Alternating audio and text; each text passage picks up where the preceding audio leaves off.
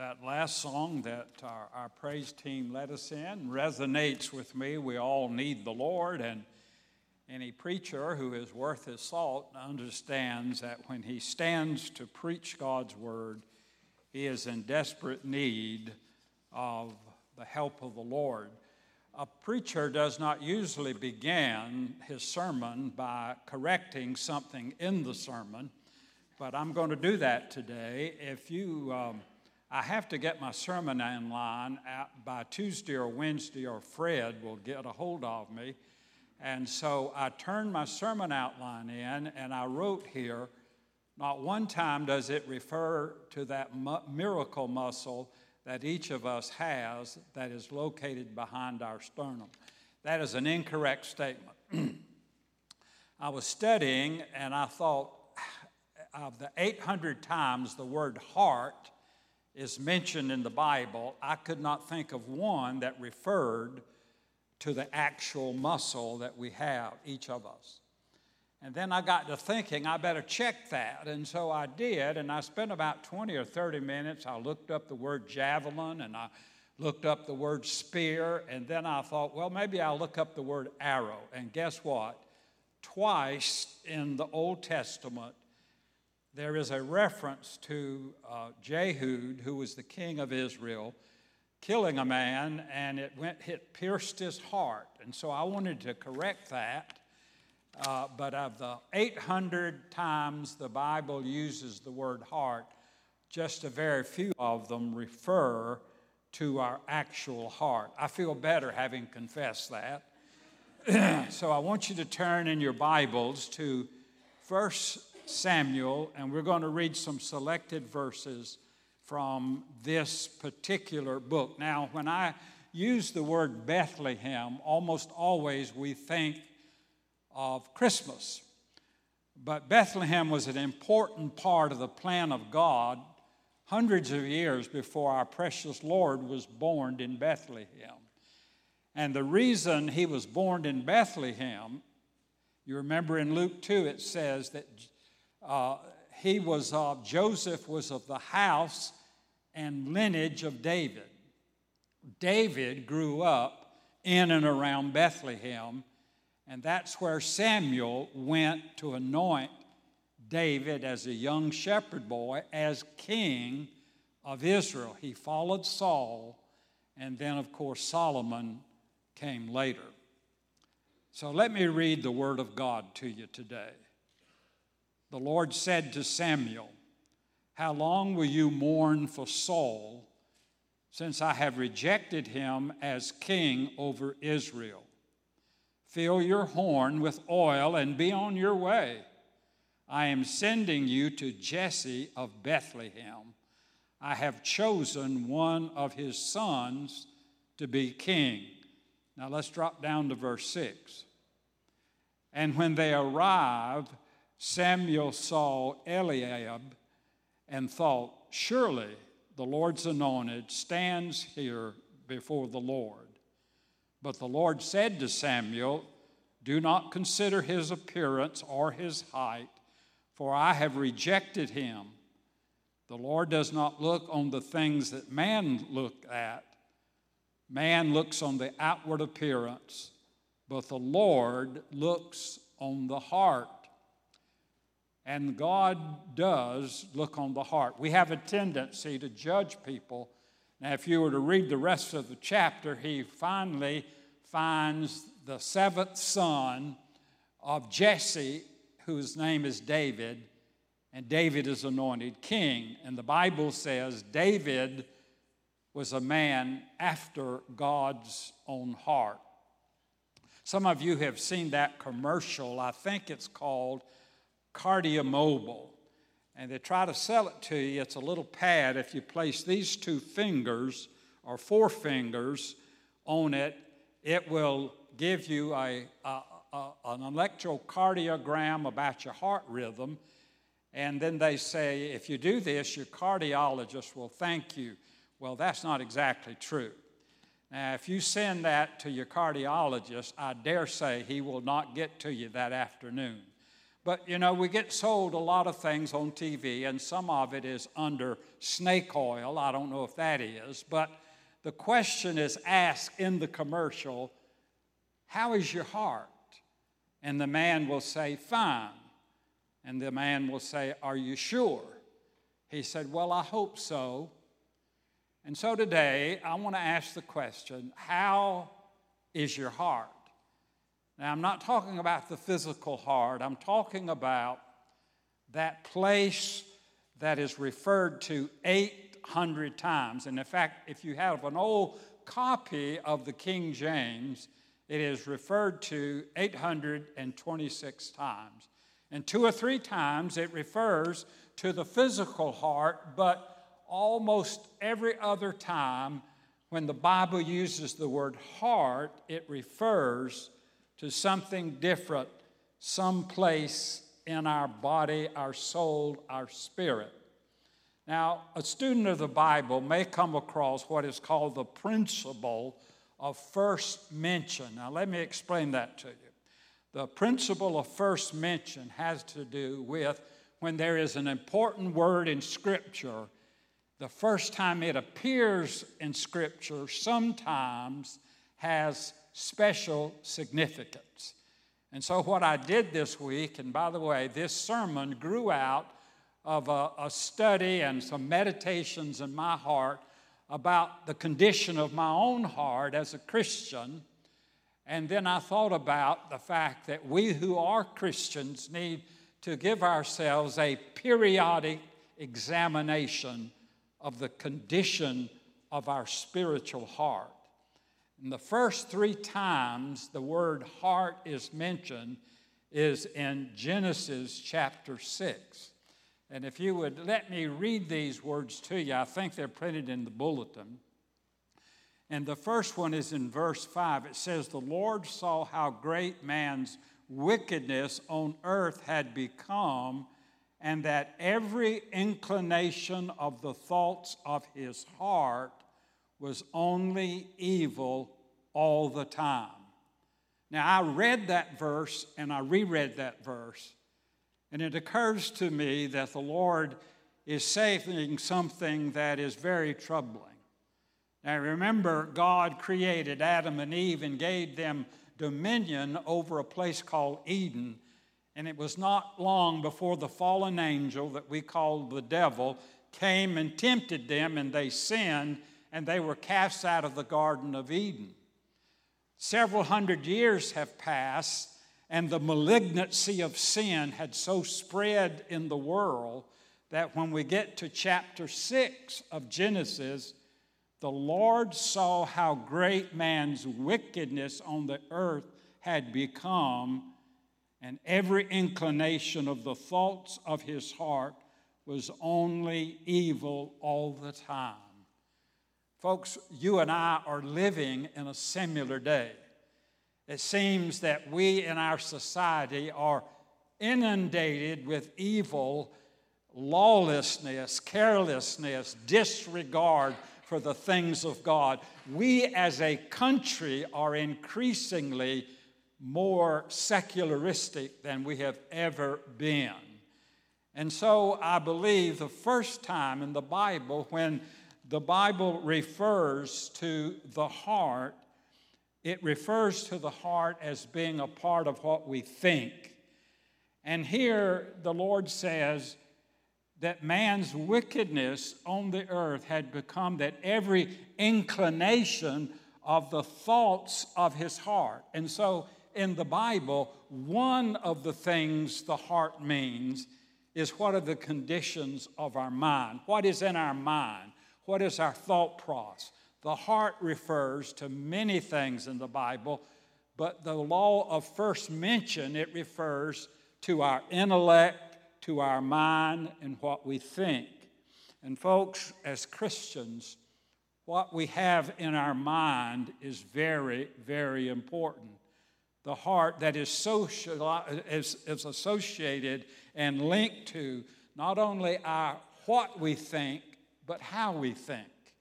And that leads me to talk about what Proverbs says. as a man thinks in his heart, so is he. And so what we learn here is that what is in our heart determines the kind of person we are. What we think about, what our minds go to, it makes up who we are. It can be very good or it can be very bad. And in Proverbs it says, as a man or a woman thinks in his or her heart, so is he. Now that's not to be taken literally, because if that were true, then every boy at age 15 or 16 would turn into a girl, because that's what they think about. And I can vaguely remember a long, long time ago, right after the Civil War, that's how I thought. And so our mind, of course, is important. And what we think about is important. And how we think about is important. And the Bible teaches us that sin grips us, and therefore it behooves us, and it ought to be of concern to us what our minds speak of. That is the reason, and you've heard me say this before in my few months that I have been here, I think it is important for a Christian to develop what I call a biblical worldview. Now, what is a worldview? A worldview is what you as an individual or we as a group, what we believe about what is important in our lives, what the institutions of, what I believe about the sacredness of life, what I believe about what is the biblical definition of marriage, what I believe about a number of things. That is my worldview. And increasingly, we have a view that is being taught that it has nothing to do with a biblical worldview. The Christian, our country is not a Christian nation, and I'm not even saying it ever has been in the truest sense of the word. But if you read the documents, you will find that we were a nation that was rooted in a belief that God has blessed us, and even on our money, in God we trust. That doesn't mean much anymore. But there was a time when we were less secular and we had a greater appreciation for the things of God. And that's the reason I have said to you young parents, it is imperative that you be responsible to help your child develop a biblical worldview. Don't expect public schools, and I love our public schools. The good part about it, when I was at Franklin Heights, I counted up one day and we had 30 teachers in our church that were active school teachers or retired school teachers. And I appreciate those teachers who teach for a lot less money than they could otherwise make in another field. But in the last 25 or 50 years, something is happening in the school system. I don't know if you read what happened in Lexington. They found in the middle school in Lexington, Virginia, 2 books. One sexualized Jesus Christ and made reference to him in a sexual way, a form of pornography, and it had somehow gotten into the middle school in Lexington, Virginia. Folks, it is up to us as Christians to teach our children those things that relate to a biblical worldview. This is not a political statement. It is a moral statement. What you think about abortion is important. Now, you can have a view that has been perpetrated on us by politicians. We can have a view that has been perhaps perpetrated on us by the American Medical Association. But if you read the Bible, life is sacred. Life is important. And if you have any question, go to your Bibles and turn to Psalms 139, verse 13 through verse 16. And read it and reread it, and it says, and it declares without question that God was mindful of us in our womb. God is involved in the sacredness of life. And though it may seem unpopular to say that from the pulpit, but if there is any hope of America, we must have a biblical view of the sacredness of life. Therefore, as a Christian, we ought to be careful about what we have in our minds. There are good things and there are bad things. What do I believe about marriage? What do I believe about the definition of what a man is? 50 years ago, it was never a question about how to define a man. And I've watched some of the hearings now on TV, and some of the senators will ask somebody in government, can you give us a definition of a man or a woman? And they refuse to do that because they think that somehow gender is a fluid thing. In the beginning, God created man and God created woman. And this may be old-fashioned, but that's what I believed when I was 22, and at 84, I still believe that God defines what a woman and a man is. Therefore, it is imperative that we understand that our minds, our hearts, must be filled with that which is according to the Word of God. Now, folks, it may be out of step in society. It may be unpopular with what the majority thinks, but folks, the majority is not always right. This is what I need to look at in order to form what I believe a man is, a woman is, what I believe the sacredness of the life is about. I think it defines what marriage is. It is between one woman and one man. And I don't care how unpopular that is, it is still the biblical view. Now, let me say, because some of you are going to get real upset at me, I know. I believe that everybody in America ought to have rights. I do. And even though I may disagree with that lifestyle, I do not believe that we ought to denigrate or degrade anyone. But in terms of what constitutes a marriage, and everybody ought to have those civil rights, from the biblical perspective, marriage is between a man and a woman. Amen?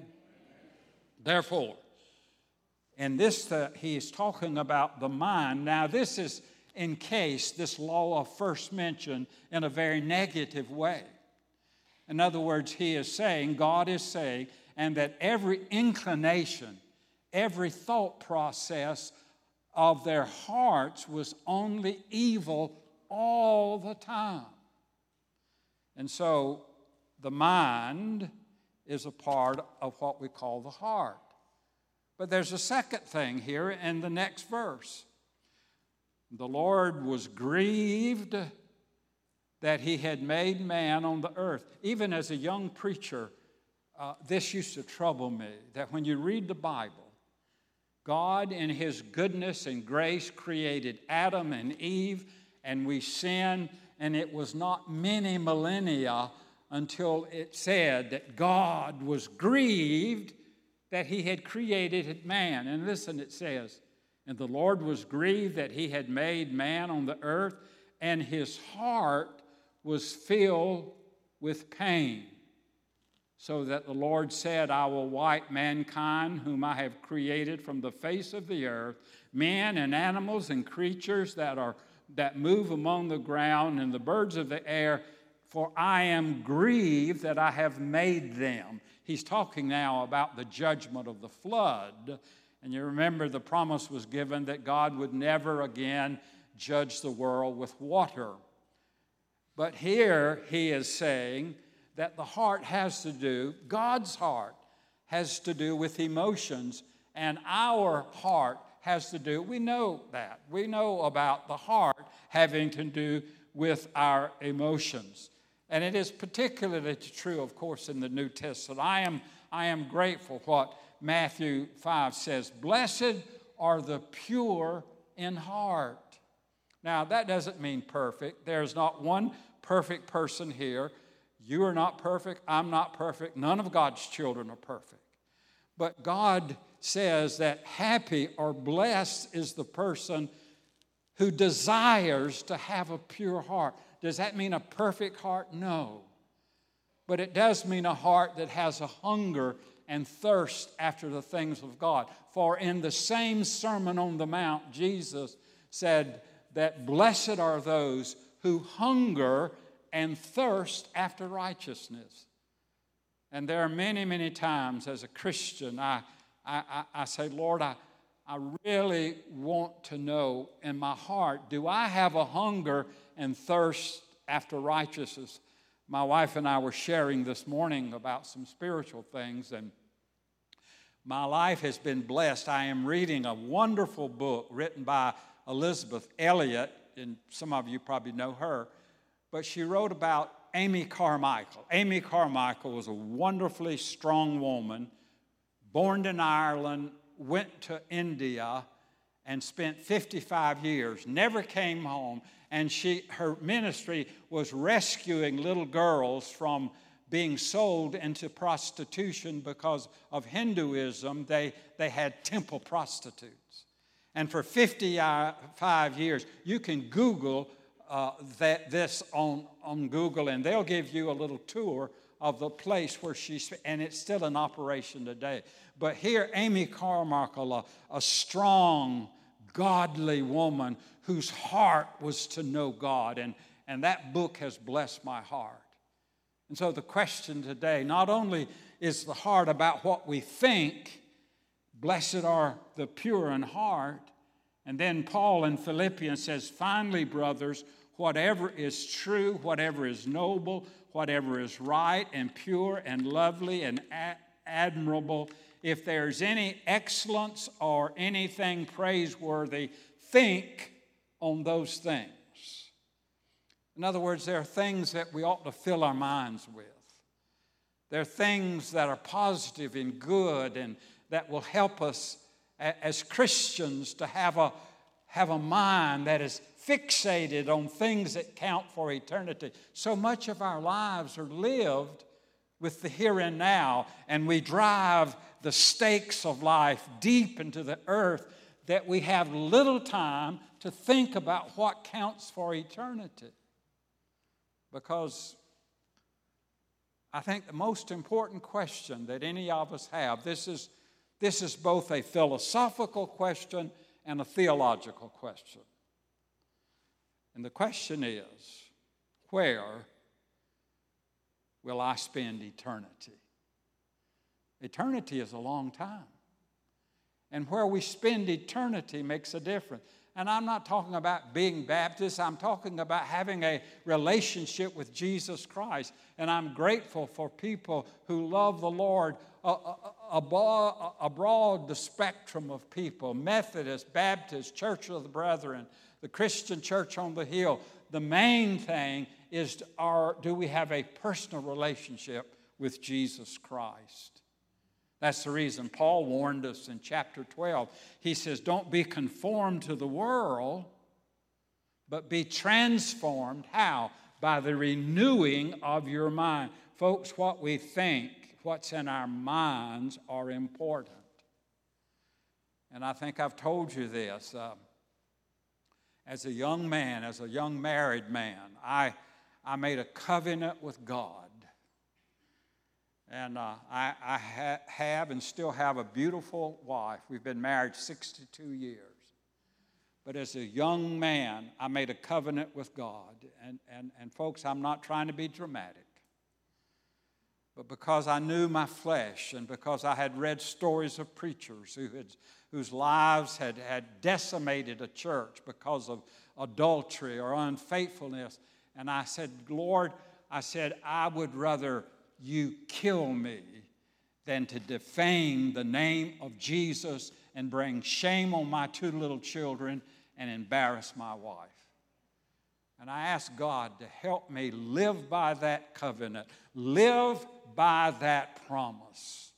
We're living in a time, folks, a young preacher, in fact, it was the preacher that was here, Jeff Robinson. He asked me one day, he said, he said, Reverend, he thought I had a doctor's degree. He kept calling me Dr. Holland, and I finally said, Jeff, I don't have a doctor's degree.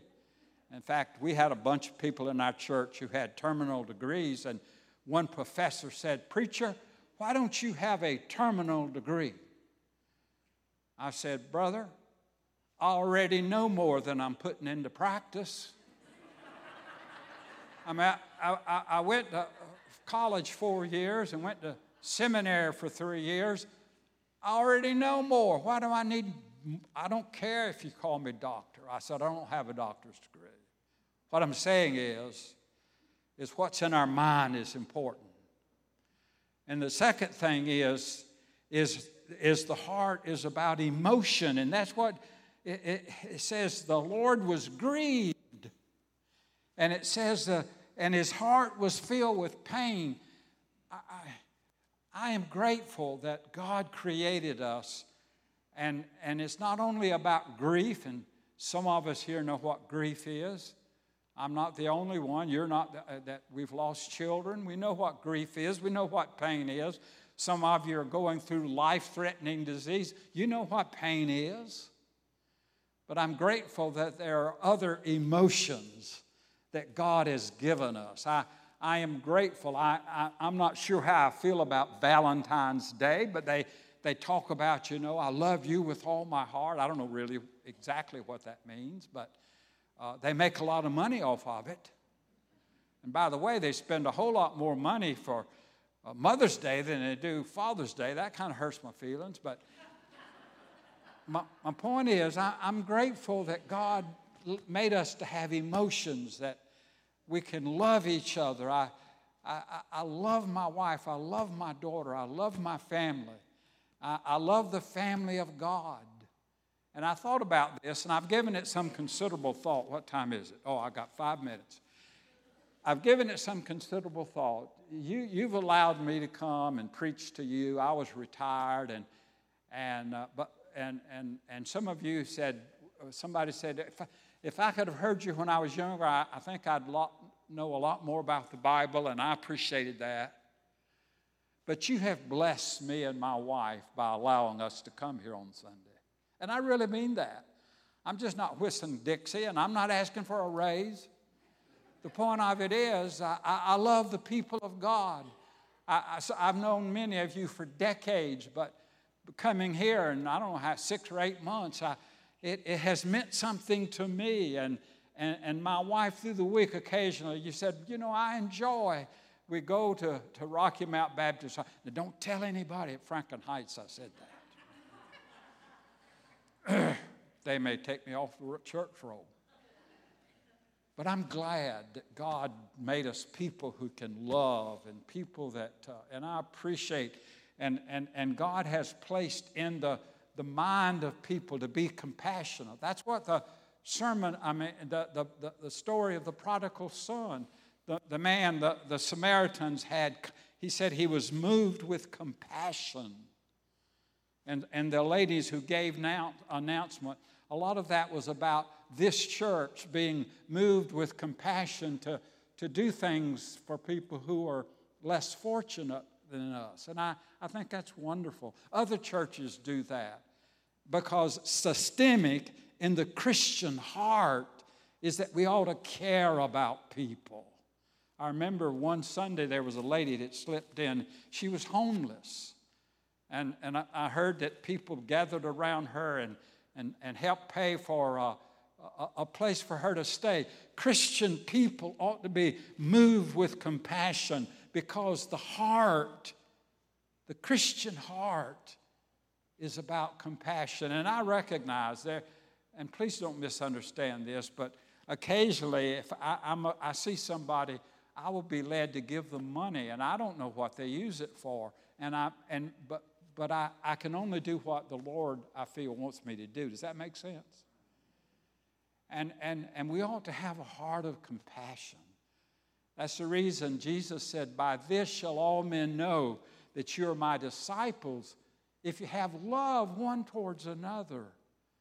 The thing that ought to earmark the church is not how big we are or how this we are or how that we are, but that we are marked by love. By this shall all men know that you are my disciples. Finally, and in closing, our heart is about our will. And in Genesis chapter 8, this is the third time. The first two was in Genesis chapter 6. The third time heart is mentioned is in Genesis chapter 8. And the Lord said in his heart, I will. God has given us a will. And I've learned a long time ago that I have the power to choose, and the choices that I make me and you the person we are. Doesn't that make sense?